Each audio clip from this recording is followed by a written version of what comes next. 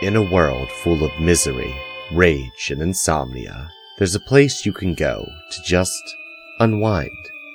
All you have to do is take a long walk into the mountains, and just past the black house, the secret garden, you'll find a small cabin. Inside that cabin, you'll find the Hole in the Wall Book Club. So now that the dream catcher's hung and the fire started, we invite you to pull up a chair and join the Losers Club as we explore the world of officious little pricks and shining on. That's my new trick. It's called, it's not new. It's not a new trick at all. It's in my entire life, lowering the expectations of those around me. Okay. Hello and welcome. The worst timing. Whoa, book. Oh,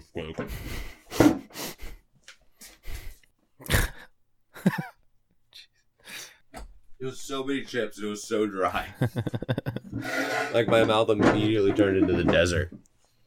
Okay. I think the ironic part is this is probably the best we've ever done for an intro. Hello and welcome to Hole in the Wall Book Club. I'm Anthony. I'm Shania. There we go. We did it. God, this feels weird. This is the first time we've recorded since all this started. Mm-hmm. And, yeah, we're back with The Shining. Which, okay, we did chapter 1 through 10 of The Shining. But I guess to introduce, I think we normally start with, traditionally, the last two times, I think we start with, what's our exposure to the book? Yeah. This is one I read, this is one of the really, really early ones I read, which meant it was, middle school. So I'm in the same place I was with Salem's Lot, where I have a couple vague memories that I don't want to talk about, because I'm pretty sure they're going to end up being entirely wrong, like they were last time. And I think I have seen... I think I've seen the movie, but I may have only seen part of the movie. I'm not positive. The Kubrick one. Right. Because then there was the King one. That I have once again, I don't know, was a mini-series or a movie. He was really in a mini-series for a while there, so. I've seen the movie multiple times. Actually, I immediately made that comparison at the beginning, and as we start, the book is very different at the start. Well... Not exactly, I guess. Doesn't the movie start with them driving there? The movie does flashback style of this, which is occurring live in the book, which I guess you're getting it either way. But I have never read the book. Okay. So the book's completely... I know, I guess, unfortunately, some key elements that are different, because I have seen comparisons, so there's some big differences. I won't remember those at all. But otherwise, no, I have not read the book. Yeah. So we did first 10 chapters. This book does have parts, but they don't seem like they're going to interfere the same way as they did before. No, this is a pretty standard laid out book for once. Yeah, it felt like it's a real book. I enjoyed Carrie, and Salem's Lot had potential, but this is the first one that kind of just seems like it's following a structure. It's not this fragmented mix of chunks of story interrupted by constant news clippings. This was actually enjoyable to read, and I didn't feel like I hit a brick wall. I think the main cause of that is the number of people. That's a big part of it, yeah. I think because this is actually just following a family and what they interact with. I think it's pretty clear. Carrie and Salem's Lot are done from the perspective of about 100 people. Right. You're bouncing around constantly, which made all that kind of hack jobby. Yeah, and in this... all over the place kind of thing. At the start here, we meet several people, but we kind of can easily tell which ones we need to keep any mental space for at all. You meet them in the way you meet them, because some family members meet them, yeah. Right. I guess jumping into it, part 1 is Prefactory Matters, which, I honestly think that this was not how this started. I think a big chunk of this was in a prologue. And he went to his editor, and his editor was like, dude, you gotta fucking stop with the prologues. Just try one without a prologue. And this was the compromise, a part called Prefactory Matters. That's my vibe. That's my take on this. And I will fight that to the death. It's probably true. But chapter 1's job interview. I think the very first words of this book is that officious little prick. Ah, yeah. I was kind of... so this is the interview, and it's pretty clear cut. There's a point that I found odd, which was when the guy, word for word goes, you think I'm a prick. And I was just like, what? Yeah. So It's our main. Is that meant character. to be? Yeah, but is that meant to be interpreted as like what was that? Why did that so weirdly like as if he just knew? Maybe he's got a bit of The Shining. Maybe. So yeah, the guy we're talking about is Allman. He's the the manager of the Overlook Hotel. This is, I guess, probably the first instance of when you encounter the king just making something happen. Yeah. Already. Yeah. We get. I was trying to say the actor's name from The Shining, but the name that came to mind was Danny DeVito, and honestly, I like it better. Honestly, I think I'd like most movies better if Danny DeVito is the lead. I'm trying to think of movies you were a big fan of, but plopping Danny DeVito in the lead of it. I mean, I'd like Donnie Darko better if Danny DeVito played either the lead or the rabbit. Like, I want the rabbit in the same suit, but they didn't tailor it to Danny DeVito at all. So it's like real floppy on the top because he can't get it all the way down and it's just got some flub hanging out. That is the movie I want to see. That's the sequel I want. Okay. Well, new podcast. We're going to harass Danny DeVito and whoever wrote Donnie Darko. Donnie Darko DeVito? Like, it's right there at the title. Like, I don't know. I think we're a bit off topic. I'm going to blame you for that one. Now, I can't remember the actor's name, but Jack Florence is our main character here. Yeah. And you be talking about Nicholson? Yeah, that's him. Yeah, okay. Danny Nicholson.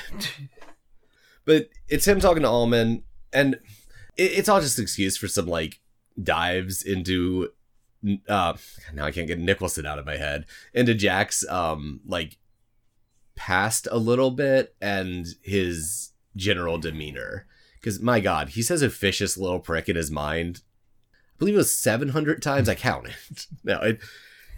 And you got the impression that Jack wasn't a fan of Allman, I guess, maybe? Oh, yeah. Yeah, and Allman, just calls him out on that. Yeah. He's like, I don't think you're a fan of me, and I don't give a shit. No one likes me. And through the next couple chapters, everyone you meet that knows Allman, he's right. No one fucking likes him. Like, it's just weird that I can picture the whole, like, the manager knows it and just says it kind of thing. But what made it so weird is that he made it seem kind of odd was how much he kind of went on about it. Yeah. It was like, hey, he was almost proud of it. I know you know I'm this, but I want to also point out I don't want you to be the keeper.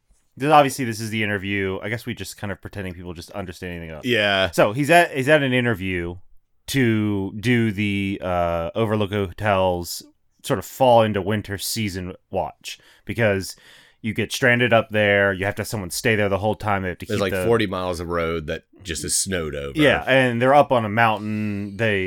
So they need someone keeping the building warm and so on. So he's obviously applying for this job to watch over.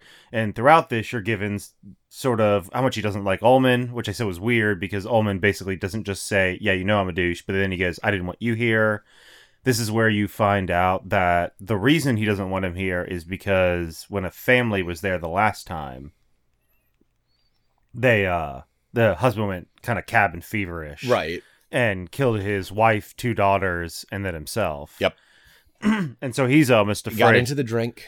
Yeah, he's afraid that actually having, like, the whole collective family might be related to why that happened when they used to have solo people and that wasn't as bad, I guess. Yeah, and there's a bit there where Jack's just like, did he graduate high school? Because that sounds like the actions of a dumb dude. And oh, yeah. He defends himself being like, okay, I know you know I had a drinking problem. Let's get that off the bat right now. I've been clean for, I think it was like a year and a half. Something like 16 months, something like that. And he kind of goes on to immediately say, like, this is why I'm good for it. I've got a play to write. I am the author trope. I need you to understand that right away. Also, I'm going to break away here for a second. Why do so many of Stephen King's authors have writer's block? This might just be my perception on it, but I imagine, like, Stephen King has to wear, like, a special glove at night so he doesn't type novels in his sleep. Does he know anything about writer's block? Okay, but yeah, so Jack's working on a novel. A play. A play. Sorry, yeah, a play. He wants to teach his son to read. He's basically like, we can keep ourselves occupied. We good. That specific, like, did he graduate from high school education thing was specifically stating that, like, I was suggesting, like, as if the dumb mind can't find anything to latch on to, and that's why you go stir crazy. Dumb minds are the devil's playthings. Yeah, kind of. Yeah. So that kind of lulls him over enough, and he's like, "You're getting the job anyway. I've been told you'll get. I'm giving it to you." Yeah, the owner of the hotel was basically like, "Give this dude the job." Yeah, it boiled down to Allman couldn't say no, but just wanted to make sure that Jack knew, if it was my choice, you motherfucker. Ullman also goes on a fairly decent tangent describing the history of the place. It's never done well. This is the first time it's been doing well. World War II history. It's a big, long list. But essentially, it's kind of cursed for all intents and purposes. It just doesn't do well. The spot it's in makes it very iffy for weather and all that kind of stuff. I think he ends up taking him around the building. Does all this bleed into multiple chapters, or was this just the first? When he's like doing all that stuff around. We cut from this chapter and to meet the wife and kid, and then we cut back to another chapter at the hotel. Okay, I don't think it matters much to even stick too much on these chapters and describing them, because this is just like a big chunk of info flowing into the thing.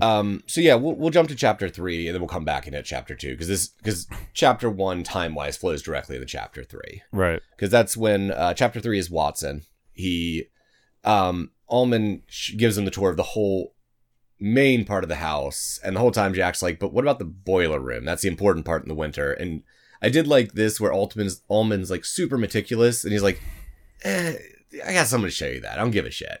Come on, let me show you how cool these rooms are. So in chapter 3, he goes down to the basement and he meets, is it Walton? Am I saying that right? I can't read my own handwriting. I'm not sure.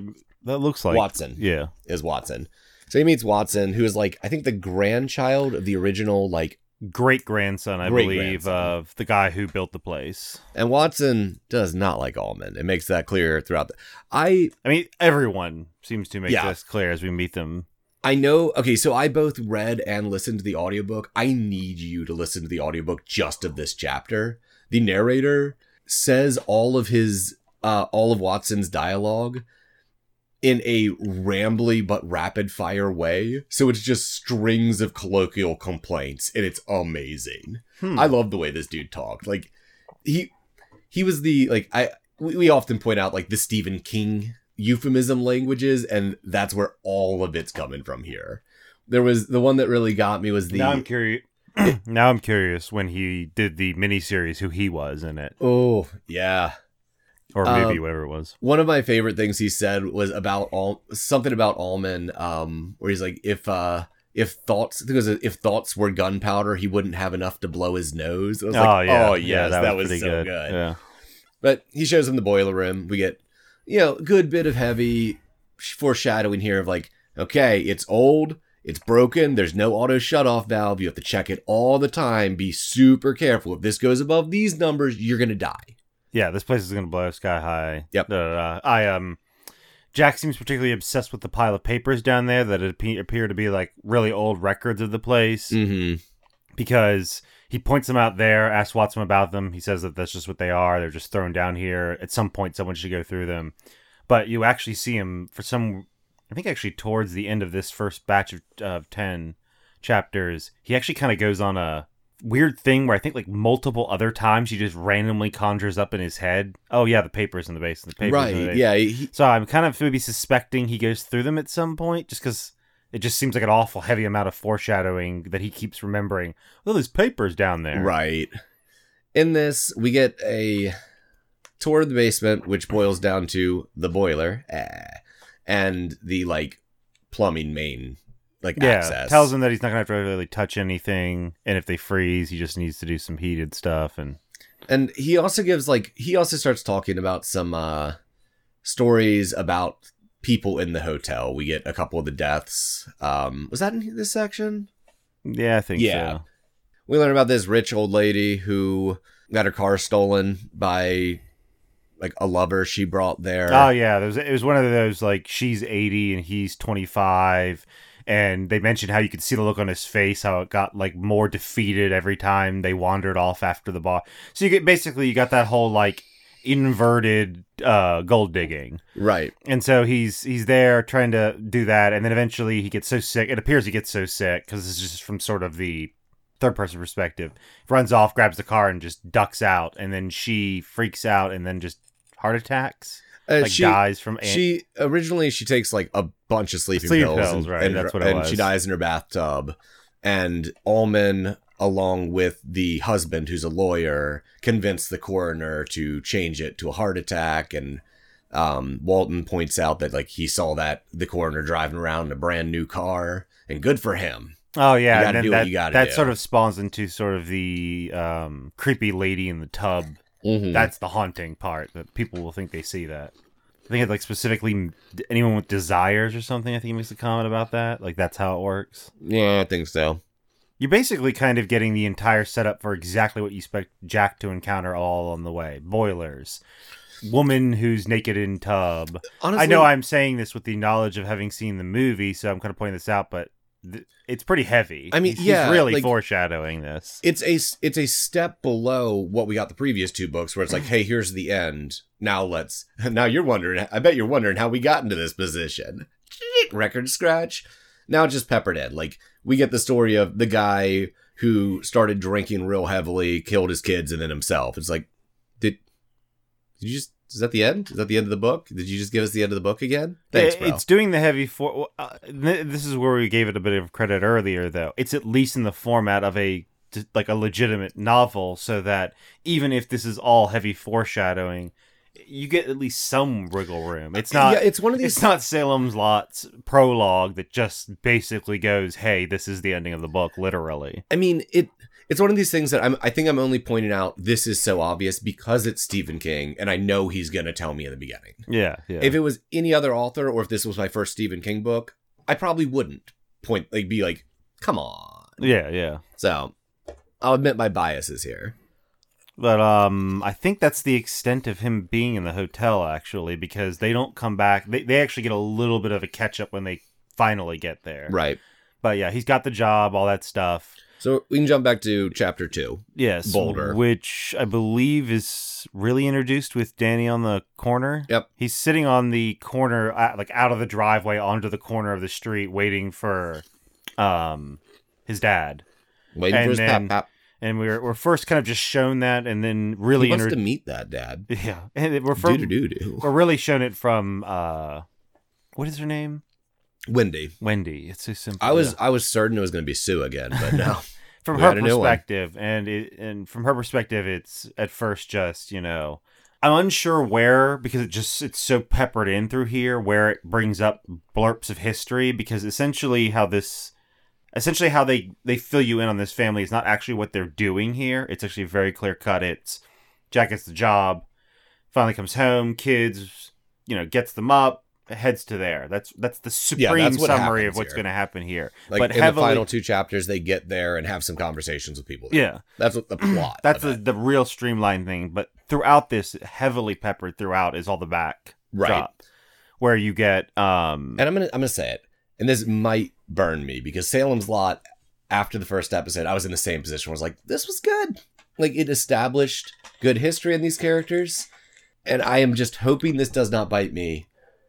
If our next chunk continues to do this exact same thing, I'll just be like, I can't be hurt like this again. Not so soon after Salem's Lot. You know what also I kind of dug about this, these first few chapters in relation to Carrie and Salem's Lot as well, is he allowed the main character to have done something bad and not be a complete piece of shit. Right. This might be the first time Stephen King in his career at this point actually writes a character who does not have instant obscene baggage. Like, obviously breaking your kid's arm out of anger is terrible. Yeah. But when we were talking about these flashbacks, the kind of root to these flashbacks, specifically from Jack's perspective, are always preceded by just guilt. Right. It's always at first, what's described as Jack has guilt. And then you get the flashback.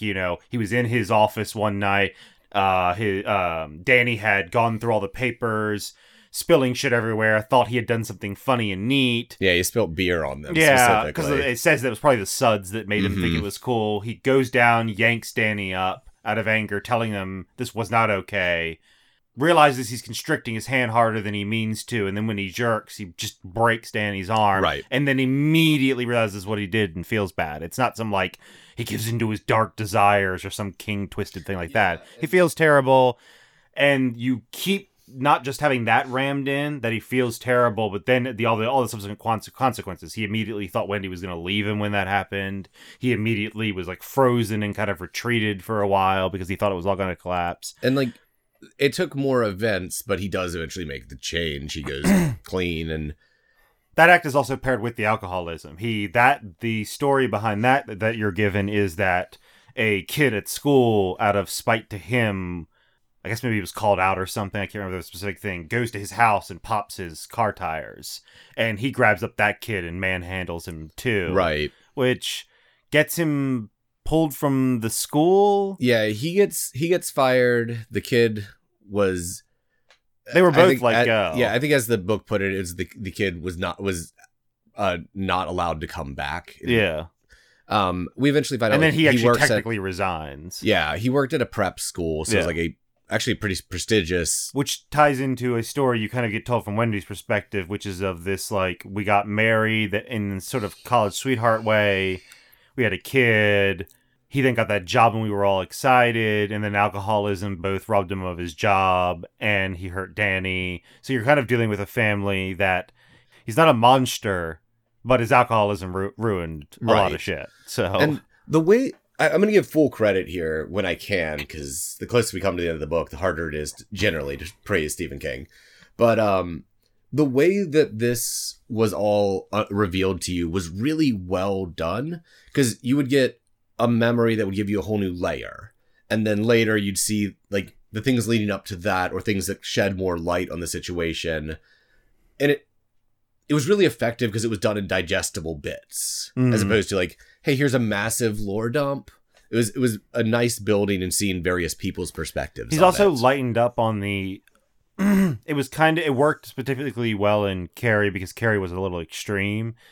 But in here, he's lightened up on the overdoing I'm going to explain people's emotions in parentheses and absurd words. Right. You do see like mental outbursts, but it's not some obnoxious... all the font on the page changes and is just capitalized screaming in their head. Right. You'll often get something like da da da da da parentheses thinks this da da da da. Like I think the one that sticks out to me was something like crap, what was it? It was Wendy. I can't remember. It was something like Jack says, but then she goes, "Yeah, totally," and then it's like parentheses, absolutely not. Like those kind of like inserts there. This is all peppered out. That's why I'm kind of laying it all out. You get layer by layer of the Jack story, how Wendy feels about it. You also, another element of Wendy is that she has not the best with her mother. Her mother is one of those people who likes having the child be in a permanent slave position. So she finally at some point breaks free when she runs away with Jack, but then Danny she felt was like the way she'd get back with her mother because, it's your grandkid. Yeah, we find out that at a certain point, Jack kind of like forced a reconciliation between them, like really pushed her into it. There's a bunch of weird stuff with her mom, like I don't remember if this was fully explained. I feel like it's going to come later, but there was her having flashes of her mom saying that she, as in Wendy, stole her father away from her as her mom. Yeah, absolutely blames her for that's the linchpin is you're responsible for our divorce. Right. Wendy's parents divorced. She appears to like her father more, and her father seems to be more loving, but her mom just accuses her for that. And that with Danny, it was, I'm a better mother, and I'm going to tell you why you're not being a great mother to Danny. It's just a constant sledgehammer of a mom kind of thing. Yeah, and we've covered some stuff that happens in other bits, but when we get jumped to chapter 4, it's... I guess with we didn't really actually like point out the Danny thing, like he's sitting on the corner. We actually slowly get crept into, I think, the very first instances of Danny's like unique whatever. Right. Because he basically hangs out on the corner, and there's a point at which he looks back and sees his mom in the window and realizes she's concerned, and then you're slowly fed that he feels what other people are feeling. Right. And then he actually makes the comment, like, I know mom's worried that the the Volkswagen's broken down or this or that, but I know he's fine. He's actually almost here. Right. So all the normal story around it, but Danny is almost immediately, you're shown this attribute. And Danny's, I can't remember how old, but he's like kindergarten age, basically. Yeah.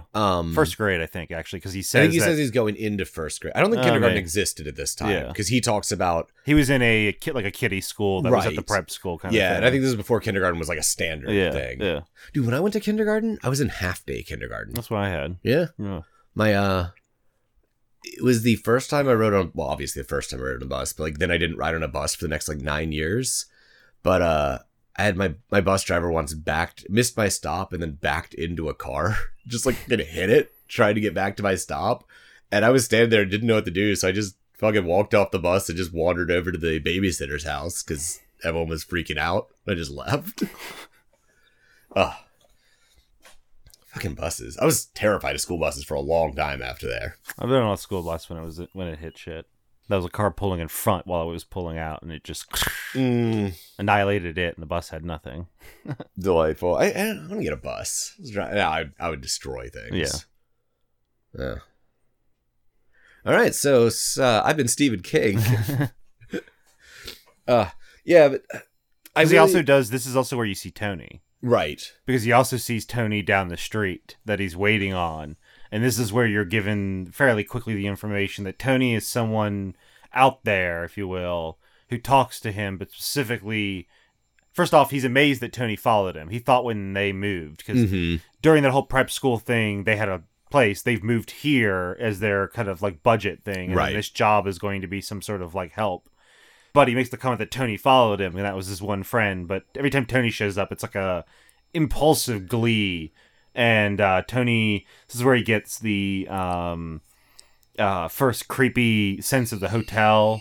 It says that he sees things in there. He recognizes, or he's shown, what was it? I think he's just shown like shots of it. Yeah. Like the terrain, the inside. It's just if like they ever made a movie out of this, it'd be done as a very fast montage. Yeah.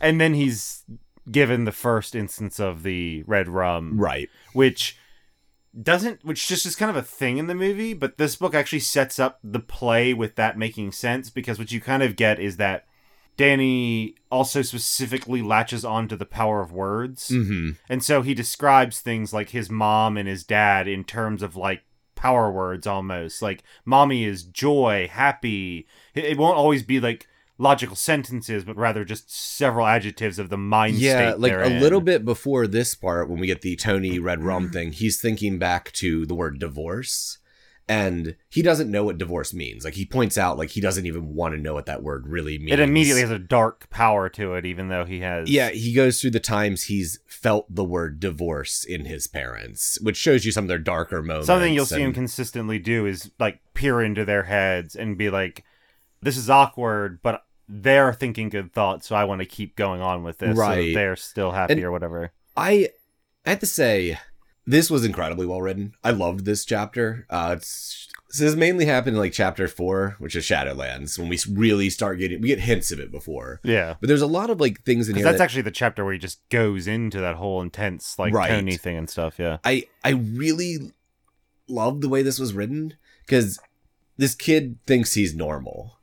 And he's not old enough to have enough outside perspectives to realize that this isn't normal. And him coping with that is actually really well done. Sort of not. Like, it's basically like, it's a weird 50-50 in that it's like a lot of special kids in that realm with King, in that he has all the kid elements of naivete and not understanding, but then there's also that weird, like, automatic, intuitive understanding. Mm-hmm. Like, he is coping with it and not knowing certain things, but simultaneously constantly going, I know I sense things. I know they think it's weird, so I'm going to play it out like this. So it's like he knows, but he doesn't know.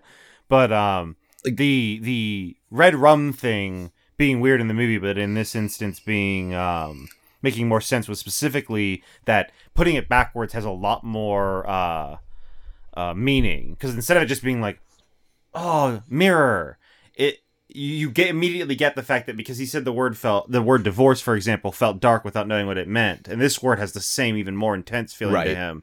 But that it's flipped. You get the impression that it's flipped to represent he doesn't know what it is. Yeah, and it's like... He describes everything he sees there. He keeps saying he sees that word in his mind's mirror. So it very directly there, but I think in a really good way. Yeah. because it really emphasizing that, because divorce, the word is written out normally, he just doesn't understand it. And here's a word it's even flipped, because the other thing that he says several times all the way up to chapter 10 is, Tony's told me things before, they don't all come true. Right. And so it also kind of gives the quality of maybe that this word feels avoidable. Like, oh, okay, red rum is like not clear because maybe I could just not let it happen. Mm-hmm. And so that's going to make it, I guess this is the first time we're actually really dealing with like powers in relation to prophecy, like essences, instead of just Fate. mind telepathy elements. Yeah. Right. So if Tony's not always right, maybe you could shift that, but then I have to admit my mind was slightly tainted by your describing of Dr. Sleep to me, in the sense of like that purpose of like baton handing. That is purely my theory on it. Yeah, So. and I was thinking of that because then I was thinking of who we will end up seeing at the end, which is the chef, who's one of the people they talk to when they finally get there, and that kind of connection thing. And I was mad at, like, I'll mention it when we get there, but the conversation between the chef and the kid is actually somehow even weirder than it is in the movie. Because the movie, they try to actually be a bit private about it, but in this, they just, like, rampantly do it in front of Danny's parents, and his parents are just like, what the hell? Yeah. The one more thing, one line I really liked in this, when he was thinking about Tony, is there's a point at which he says, like, he mentioned something about thinking about Tony in the way that lets his mom see him, and like that he doesn't do that anymore. And I just thought that was a really interesting phrasing for that, and I liked that. Just wanted to point that one out. Oh yeah, because one of the key things that make them worried about Tony are his little episodes where he kind of like zones out when he sees Tony and then comes back to. And that's they think of those as just some sort of blackout issue. He's deliberately withheld that he knows exactly what's happening every time he does it. Yeah, we got a whole bit of foreshadowing there, basically. From there, we get... Jack comes home eventually. Yep, it's Phone Booth, I think is the chapter name. Little bonding moment. Kind of confirming that this is not like malicious, I don't like my son kind of Jack. Mm-hmm. They go inside. I think he meets Wendy at the door, and I think it's just a kind of a general, because I think he calls to say he got the job. That's why they're just waiting on him. And then I think he just gets home and she's making dinner or something. And then, like, I don't remember how much of a time jump there is here, but, like, we then get, he discusses it with Wendy, and I think it's the next day. He and Danny go out to a local convenience store to use the phone. And he originally was going to call Allman to tell him he'd take the job, because he had the talkative with Wendy and all. And there's a bit there which threw me off a little bit because I forgot time period, where he was talking about how Wendy had insisted they have a phone in the house. And I was like, and it took me a moment because my mind immediately went to like exactly what it was, a landline. I was like, well, why would they need one? I was like, oh wait, but they don't have cell phones at this time. Why would they not have a Oh, right. Older than that. Okay. We're good. We're in place. But he went to the general store anyway to make the call. He even questions, like, why am I doing this? Like, there's nothing I'm going to say to Allman that's going to upset Wendy. And then he ends up calling his old drinking buddy Al once he gets there. Or he tries. Did they ever actually talk? I think he just reminisces. When he calls You're not starting to throw me off. You're talking about when he takes Danny with him to the little convenience thing. He says he has to do a call, and Danny asks him like, oh, like some special call, and like he always does. Yeah. No, he just goes there. He tells Danny, I'll get you a candy when I go. Gets my baby Ruth, goes up there, pays for it with a $5 and gets quarters, and is going there exclusively to call his friend. He's not calling. I thought there was a bit where he was thinking about. Oh no, he goes there. What happens is he gets to the booth and he calls, and it rings forever. And then the operator's like, do you want to keep going? And he's like, yeah, let it keep going. And then when he's about ready to give up, he gets the call through. I couldn't remember if the guy picked up. Yeah, no, and his friend answers, and they go back and forth a bit about, thanks for getting me the job because it was his connection. Right. It's actually this friend's connection because this friend is actually well off. Although he was the one guy on the board who voted in his favor. Right. But they were drinking pals, but he got him the job. And he thanks him for it because he actually kind of talks to himself before calling, going, I have to do a mandatory thank you. And then they mention hanging out or whatever. I think it's like a prior or something. And I was mixed. I couldn't remember whether he picked up or if he just, because there was some reminiscing about their drinking days before, I believe before the call was picked up. Yeah. And I He just does couldn't all remember that if he kind of even stuff. picked up. Yeah. Like, we find out that, like, he was the drinking buddy. They get shit-faced drunk. And I think this is the first time there's the mention of the accident that we find out eventually led to him sobering up. Right. Because he didn't sober up right after he broke Danny's arm. I think it was a couple months later. He and Al were out driving, drunk as shit, and I think Al was driving, and they hit a bike in the middle of the road. Kid's bike that was just in the middle of the road, and like they freak. I think they said they spent 2 hours pulled off the side of the road with flashlights trying to find a fucking kid. Yeah, there was no body or anything. And like, there's a bunch of this, like, you know, if some kid abandoned it, would have been on the side of the road, not in the middle. That had to be someone, and they both quit drinking there. Al immediately was like, "I'm done drinking," and Jack very quickly followed.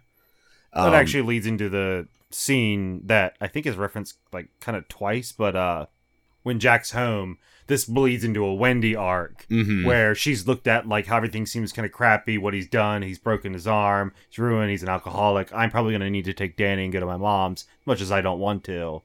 She then then you get a scene where he's at the table, Jack is. Danny's, I think, outside playing, and Wendy's about ready to turn around and say something. You're originally given that angle from Wendy's perspective first, but it comes, or from Jack's perspective first, and it comes to a stop.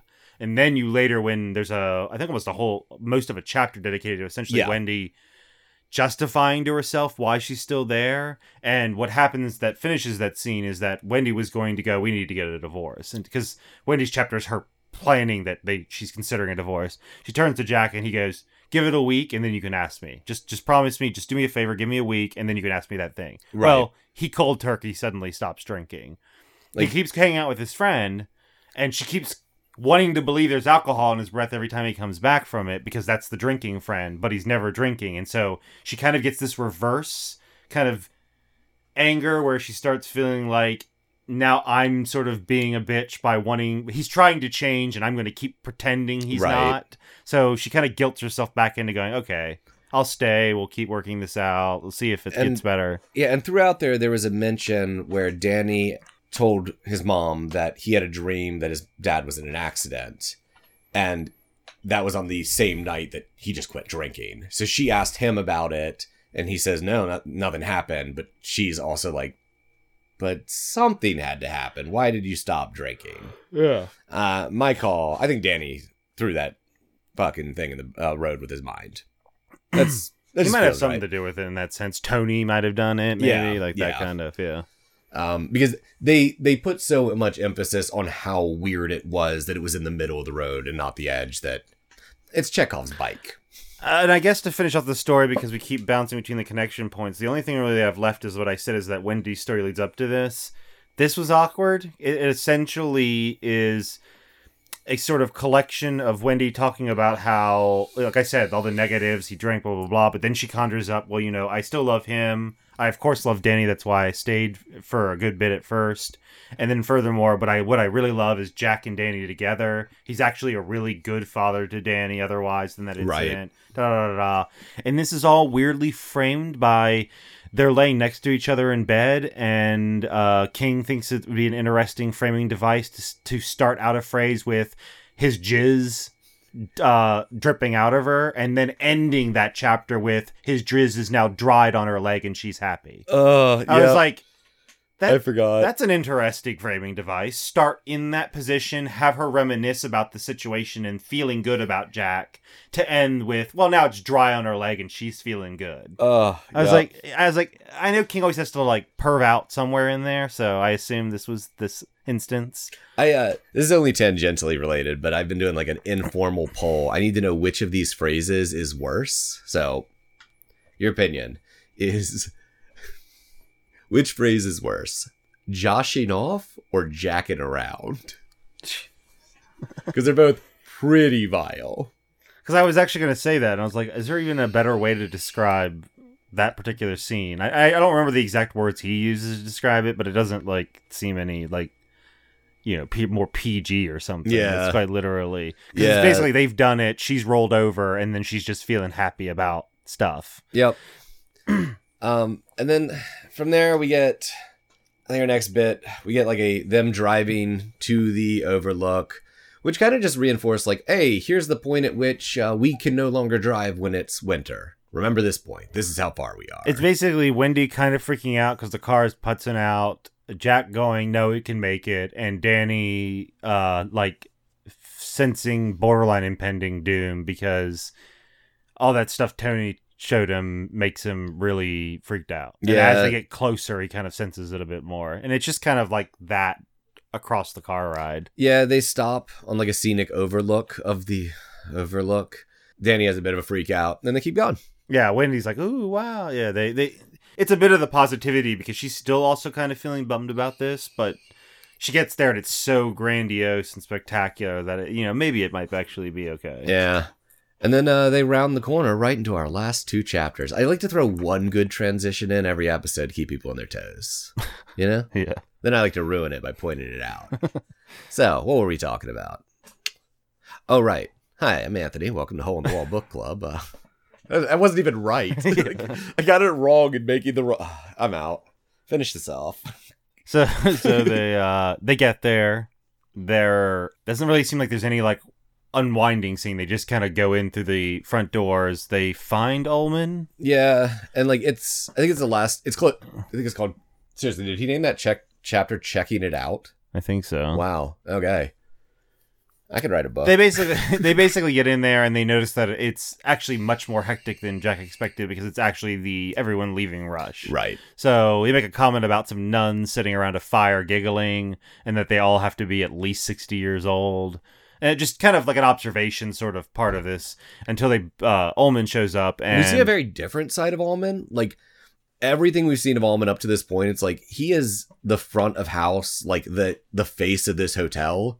He sounds like he is running this into the ground just by being an ass. And then you see him exposed to customers. You're like, oh, he is like it's genetically engineered to be the perfect butler. That's why that's kind of the feeling I got from him in the beginning. He was that like no one who works with him is particularly fond of him, but he's the supreme ass kisser. And in which case we do get a scene of this.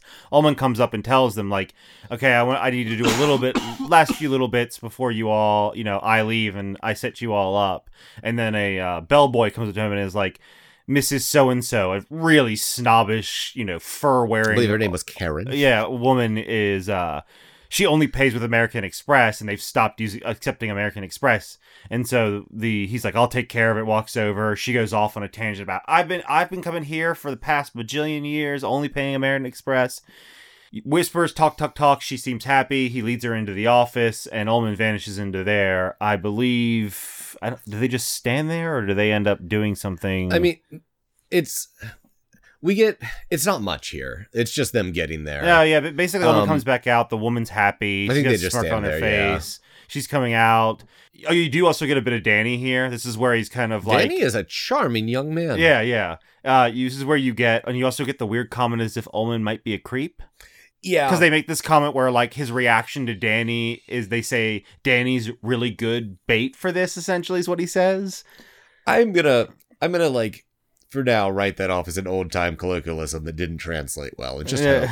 Just hope. Because I don't think Ullman's sticking around. I think after, like, this, we might see him, like, one more time, and then he's, I bet, gone. But when the snobby lady leaves, Danny picks up on that she wants to get in the pants of one of the bellboys. I think specifically the driver who brought the car around. Right. And he's just like, why would she want to get in his pants? Is she cold? She could just wear pants. Mommy wears pants. And that was an amusing little, like, yeah. I picked up a line without understanding the words kind of thing. But he comes back out, and I think it ends up leading to this is what leads to them going and meeting Hallahan, the kitchen, because Wendy needs to see everything. Right. And this is where we bump into him. And we get behavior that would immediately not fly a couple decades later, where he's like, hey, cute kid. Hey, jokingly, though, like, just kidding, but do you want to go to Florida with me, kid? JK, unless... Blatantly, yeah. No, he just blatantly keeps asking the kid if he wants to go to Florida with him. Says, there's a sweet beach, just the weirdest kind of invitation. Here's my itinerary. I'm leaving here in half an hour. 3 hours after that, I'll be at this exact gate of this airport. Come to Florida with me, child. And I think the thing that adds the weirdness to it is that Danny just is like giggling. Yeah. This is like, he almost intuitively knows something about this man and is utterly comfortable around him. All the while, Jack and Wendy are like, the fuck? Are you a child predator? Well, yeah, I mean, yeah, if you wanted to go far. But like, they're definitely weirded out because then, he shows Wendy everything. Wendy's amazed. Bajillion steaks, pots, pans, all this food. I can't even make this. She makes a joke about making 3 TV dinners and with some giant-ass oven. And then you get this weirdness again because at one point he turns around and goes, you'd like some particular food or something, Doc? And then Jack's like, I don't know if it was Jack or Wendy or like, how did you know that? How did you know we called him that? And he's like, oh, because he's like that kind of kid you'd call Doc. He looks like a Doc. Yeah, he looks like a Doc. And then they clarify that it's Bugs Bunny based, and he's like, yeah. And then he immediately speaks in Danny's head something and says Doc, and Danny like giggles and reacts to it, and it's just like they're immediately mind linking. Hey, buddy. Hey, can you hear me? Can you hear me in your mind? Want to go to Florida? He does keep doing that. Once the kind of trick around, a little bit of messing around with Danny, talking to Wendy, being more mesmerized, he does go, last chance, kid. I'm going to go to Florida. Are you sure you don't want to go? And Danny's just like, I guess not. I guess I'll stay. And it's just like, the initial interaction, you mentioned it being creepy. He actually picks up Danny and like cups Danny's entire body under, like in his elbow and lifts him up. And that's like the initial weird, like, okay, pick up my kid like that kind of. I'm gonna be honest. If I could somehow go into The Shining not knowing what the general plot was, this is the point. I'd be like, is this a book about a dude trying to steal this child all winter? Because that feels like where the plot's pushing. If you also hadn't read any other King, right. But yeah, which I mean, at this point in the release, was true of a lot of people. It's only his 3rd book, I guess. Yeah, like, that's an experience we'll never be able to get. Is going into King not knowing King. Yeah. And I wonder how different that would be. I wonder if it'd almost be off-putting, actually, too. How different... I wonder if there isn't a bit of, like... If you could go into a pitch-dark room and enter Stephen King without knowing whose writing you were entering, would that be different? In that description, probably, yeah. If you could glory hole King's books... You just peep through a hole and you read a tiny bit at a time. Okay, let's move on before I get sued. There's not much to move on to. I think we're pretty close to the end here. No, because he offers the kid that, and then I think it... Oh, yeah, that's how it is. It basically then wraps up with Wendy noticing when they come back out of the kitchen, she notices that a lot of the people are gone. The nuns are gone, a lot of people are gone, and only the final groups of people left. And only then does it kind of like... does she realize that they're going to have this whole hotel to themselves? And it mentions that for a second she wishes they could just get back in the car and leave. Yeah. And that's kind of how like the end of chapter 10 Our very last bit of that chapter is Hallahan one more time being like, okay, kid, fucking seriously, do you want to go to Florida? Blink twice for yes. Okay, no? Okay. Will you carry my bags to my car for me? And he and Danny go off to carry his bags to his car. Oh yeah, because the one of the, I guess, maids of the place tells him his stuff's all ready. Yep. And they are okay with just letting their kid like wander off. This is what I'm saying. I feel like, I mean, I understand the era. Like you're not going to assume terrible stuff. That's the thing. I think 1 or 2 decades later, this wouldn't fly. But yeah, so that's where we're at. Like, I enjoyed it. I'm cautiously optimistic.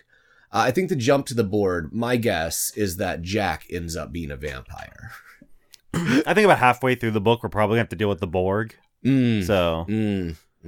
Star Trek was popular at that time. Yeah. I think the Borg are probably going to... I don't even know if the Borg existed at that time. Oh, yeah.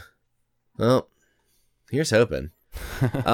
So for the next chunk, you want to do 11 to 17? It's about the same size. Yeah, that's fine. Yeah, if we go through at this pace, we're probably looking 6 to 7 episodes, depending on where the wrap up. This was almost a 5th each time, almost. Yeah, I'm enjoying it so far. I'm optimistic. It's a solid book. I already like it more than Salem's Lot. So I think my biggest disappointment is that I'm not allowed to ask you if you want an orange.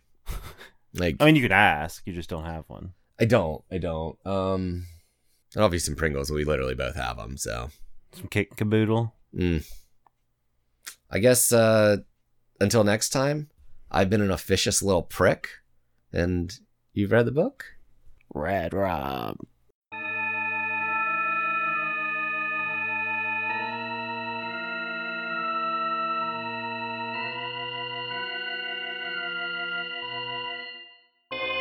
Hole in the Wall Book Club is a part of the Icy New Year Productions Network, and produced and edited by Anthony Sheets. The music in this episode is Supernatural Radio by Kevin MacLeod. There'll be a link to his license and website in the show notes. If you want to get a hold of us, tweet us at Icy New Year, or send an email to icynewyear@gmail.com. If you enjoyed this episode, please take a moment to tell a friend, or leave us a review on your podcatcher of choice. Word of mouth and 5-star reviews really help us get out in front of more people, and let us expand and do more things. More information on the show can be found on icynewyear.com. Thanks again for listening, and we'll see you next time.